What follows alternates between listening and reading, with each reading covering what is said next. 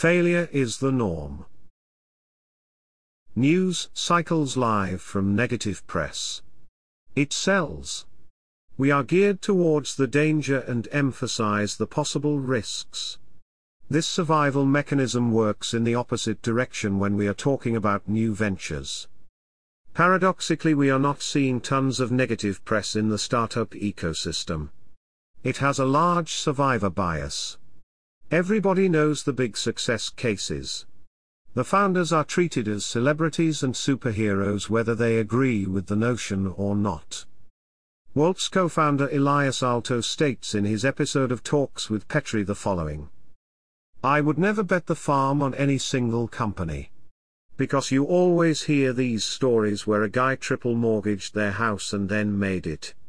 But you never hear the stories that are much more common where they triple mortgage their house and fail and then they live their lives in misery because of that. The opposite of success is not failure but not trying again.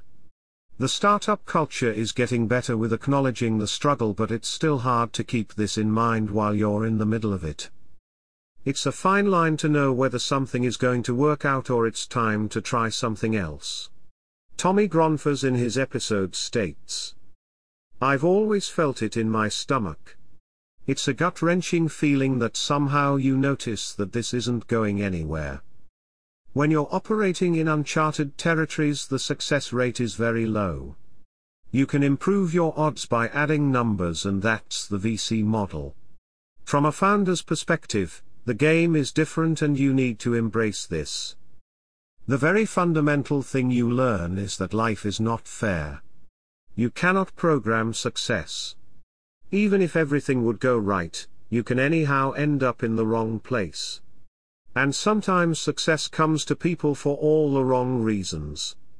#startup #investing, Talks with Petri, at Talks with Petri, June 10, 2020. There are other factors at play that are out of your control. Sometimes the opportunities are opening and closing from your perspective randomly.